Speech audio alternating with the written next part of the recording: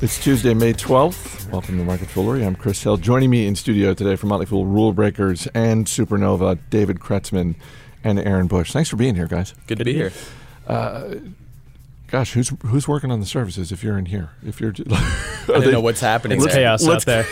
Let's get through this as quickly as possible. Hurry up. We are going to make a rare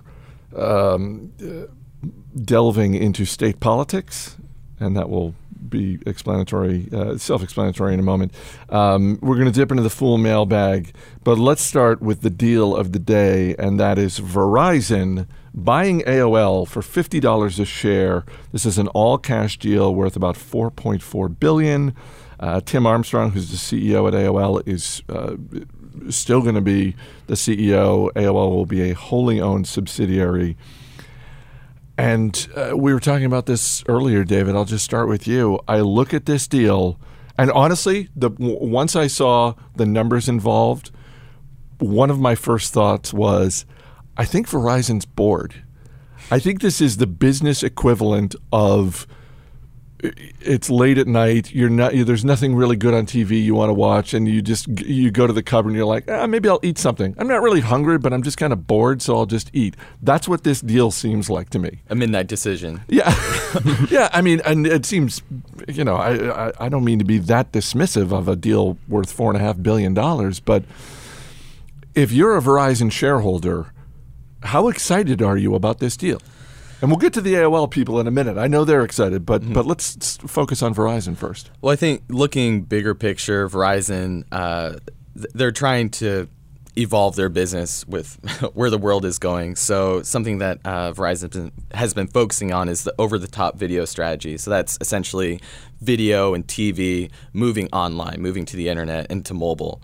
And AOL has a presence there with digital video. They also have a digital advertising platform, which I think is probably the main thing that's attracting Verizon to AOL. But then you also have to keep in mind, Verizon, this is a company that's producing about $15 billion a year in free cash flow. So this isn't necessarily going to be a make or break acquisition for them. And they actually got AOL for a decent price at about 12 times free cash flow. So it's not a crazy valuation. They get some valuable like digital and video assets from AOL. So it's not a huge acquisition compared to the size that Verizon is already at, but it'll be interesting. But I'm not dumping on this move yet. I could see some potential here for some benefits for Verizon. Yeah, Aaron. I mean, yesterday we talked about Noble Energy buying Rosetta Resources, and Noble Energy stock took a little bit of a hit there. And I think it's fair to interpret that as people saying, well, you paid a little too much. It does seem, though, that to David's point, for whatever you think of this deal, Verizon stock, last time I checked, was down about 0.5%. So it's, it's a little bit of a wash. I don't think anyone thinks they overpaid for AOL. Yeah, so AOL has about $120 million in earnings, and compared to Verizon has about 100 times more than that. So it doesn't really move the needle either way. $4 billion is a big number, but Verizon is also a really big business. It's pretty wild to think about the ride that AOL has had. 15 years ago, at the conclusion of the 1990s, it was one of the best performing stocks. It was this behemoth, this new media behemoth, and I think it stunned a lot of people when AOL merged with Time Warner. And at the time, and by the way, ladies and gentlemen, that was a deal worth $183 billion. So it's come down a little since then. It's come down a little bit since then. And at the time, it was one of those deals that once you got over the surprise of it, you could look at it potentially working out. Time Warner had all of this content. AOL was looking for content. You could see and I hate to use this word, but it was thrown around all the time back then. You could see the synergies at play here. Now, if I'm understanding you correctly, David, it sounds like it's the reverse for AOL, that the ones with the content, or at least the advertising platform, and that's the reason for the purchase. Yeah, AOL has gone through a heck of an evolution, and we have to be sort of thankful for the evolution that AOL has gone through. I mean, this was a company that really brought the internet to the masses in the early 90s, and that was something that before then, it just if you're a common person, you just couldn't get on the internet very easily. So AOL did a lot of great things, but yeah, the company has been on a roller coaster ride, and today they're really more of a content company than a company that's bringing internet infrastructure to people. So maybe Verizon just really wanted the Huffington Post under their umbrella. But no, I think what's really attractive or appealing to Verizon is that digital advertising, that video advertising, because that'll be a big space when you're looking at online video advertising. And AOL, they have a pretty compelling platform there, so Verizon might be looking to scale that out. Roughly half of the 50 states in the United States have, in some way, shape, or form, banned direct-to-consumer auto sales. That number was reduced by 1 today as Larry Hogan, the governor of Maryland, signed into law House Bill 235, the so-called Tesla bill, which authorizes a manufacturer or distributor to be licensed as a vehicle dealer if the manufacturer or distributor deals only in electric or non-fossil fuel burning vehicles. Again, we rarely, if ever, delve into politics, and certainly not state politics, but I don't know, Aaron. I look at this and I just have to believe that, not that Maryland is the biggest state in the country, but if you're Arizona or Texas, you really have to rethink what you're doing at the state level, because am I wrong to think that more dominoes are going to fall in this direction? No, I think you're right. I think it's simply a matter of being patient, and that's kind of been the story for the past couple of years or so, and it's probably going to be the story for the next 2 years, next 3 years, however long it takes. I mean, it's definitely 100% good news for Tesla that Maryland is, changing their laws, but I mean, they still have a ways to go just in terms of regulations.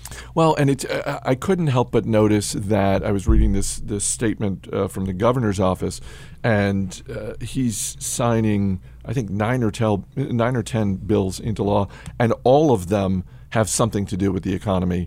And so basically he and his team are positioning this as, this is a day of signing bills into law that are all focused on economic growth. And I think that, I totally understand. We were talking about this before we started taping. I can totally see, auto dealers, traditional auto dealers around the country who have success over time, and they have probably donated to the campaigns of local, of state representatives and state senators, and they're trying to protect their interests. And I don't begrudge them that at all. But at the same time, it's like, try and explain this to a teenager.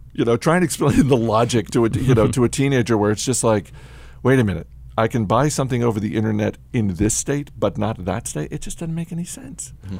I really do feel like this is sort of the path forward for. I mean, you guys know Tesla Motors more than I do. To what extent, if any, are they really trying to ramp up their lobbying game? Because it seems like this is the playbook to position this as, oh, by the way, this is a way forward on economic growth. And also, if you want to go the environmental route, clearly that's how this bill was written. I think in a way, Tesla consumers are almost becoming the lobbyists for Tesla, because the company already has 100 of these service locations around the world, not just in the U.S., but they have a backlog of orders, I think close to 20,000 orders, for the Model S that they haven't delivered yet. So people more and more are demanding these vehicles. And once Tesla comes out with the Model 3 or that mass market, $35,000 vehicle, you're going to have a huge amount of demand. In states that aren't on board and aren't letting Tesla sell, people are just going to go to another state and buy the car. So the states that are behind on this and do lag behind the rest, they could really see their economy dented or other things like that. So I think Tesla, they're in a good position. They're kind of riding a wave. They're getting more and more popular. And as their vehicles become more accessible and more affordable, you're going to see demand continue to rise. Yeah, I totally see the falling of the dominoes to accelerate, just simply because Tesla is doing good, and that's pretty straightforward, and the laws will definitely catch up. At what point, because it's the proverbial nice problem to have, that, wow, the demand for what we're making, and whether it's Tesla Motors or any company, the demand for what we are producing is greater than we are able to keep up with. That's a nice problem to have.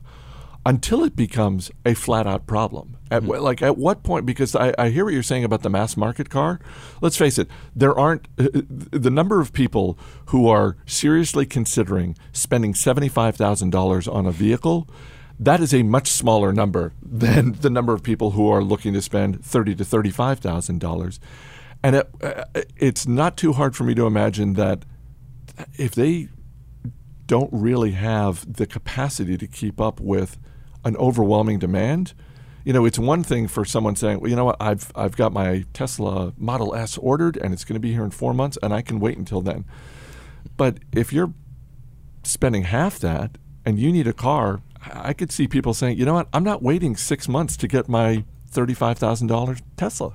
No, that's a good point. That'll be something to watch in the next couple of years. It'll be interesting to see, within the next couple of years, by the time the Model 3, that more affordable vehicle is released, if more states do go the pro-Tesla route, or at least give Tesla the option to sell vehicles in their state. But certainly it could get to the point where there's a lot more pressure on Tesla than the states. But so far, things seem to be falling in Tesla's direction. Radio@fool.com is our email address. Email from Devin Crane right here in Alexandria, Virginia.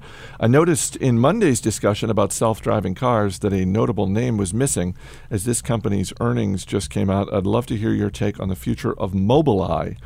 How do you think this company is valued relative to their growth prospects?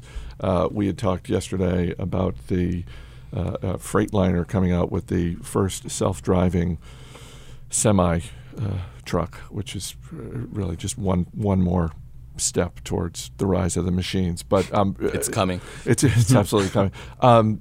For those unfamiliar, Aaron, what is Mobileye? What do they do? Sure. So Mobileye they produce chips and kind of attach it to cameras to help cars see and drive themselves. So really, when you look at Mobileye, you got to view their products as really being the brains of the self-driving operation. And then they sell that to, the Teslas of the world and other car manufacturers, and that's their business.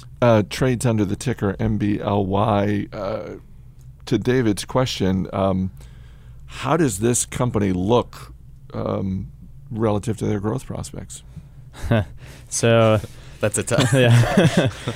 And I'm completely unfamiliar with the stock, so I don't know. Like, is this a stock that at the moment is pricey? Is this a stock that has a lot of room to run because they haven't been really crushing it lately? The stock is very pricey, and the business itself is growing like gangbusters, and that's really the reason why.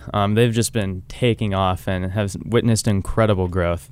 But just looking at some multiples, right now the company is trading for 65 times sales and 158 times free cash flow. So wow. If this is a nosebleed valuation, if you like beyond anything. Yeah, this is a $10 billion company with $150 million in sales. Mm-hmm. David Gardner, actually, he rated the stock on Caps, which, caps.fool.com, where people can rate whether they think a stock will outperform or underperform the S&P 500. Thumbs up or thumbs down on a stock on any given day. So on March 19th, so about 6 weeks ago, David Gardner rated Mobileye, and he said, "I don't often say this, but its valuation makes my eyes bleed, underperform." So I think that sums it up. Holy cow. You know what? I mean, talk about burying the lead. I mean, if as accomplished a growth investor as David Gardner is saying that about a stock, then should be a little nervous. I think if you're looking to invest right now, we're not giving personalized advice, but think very, very, very, very seriously about waiting for a pullback if you believe in the long-term growth prospects of Mobileye. When David Gardner says it's overvalued, there's a good chance it's overvalued. David Kretzmann, Aaron Bush, guys, thanks for being here. Thank you. Thanks. As always, people on the program may have interest in the stocks they talk about, and the Motley Fool may have formal recommendations for or against. So don't buy or sell stocks based solely on what you hear. That's going to do it for this edition of Market Foolery. The show is mixed by Dan Boyd. I'm Chris Hill. Thanks for listening. We'll see you tomorrow.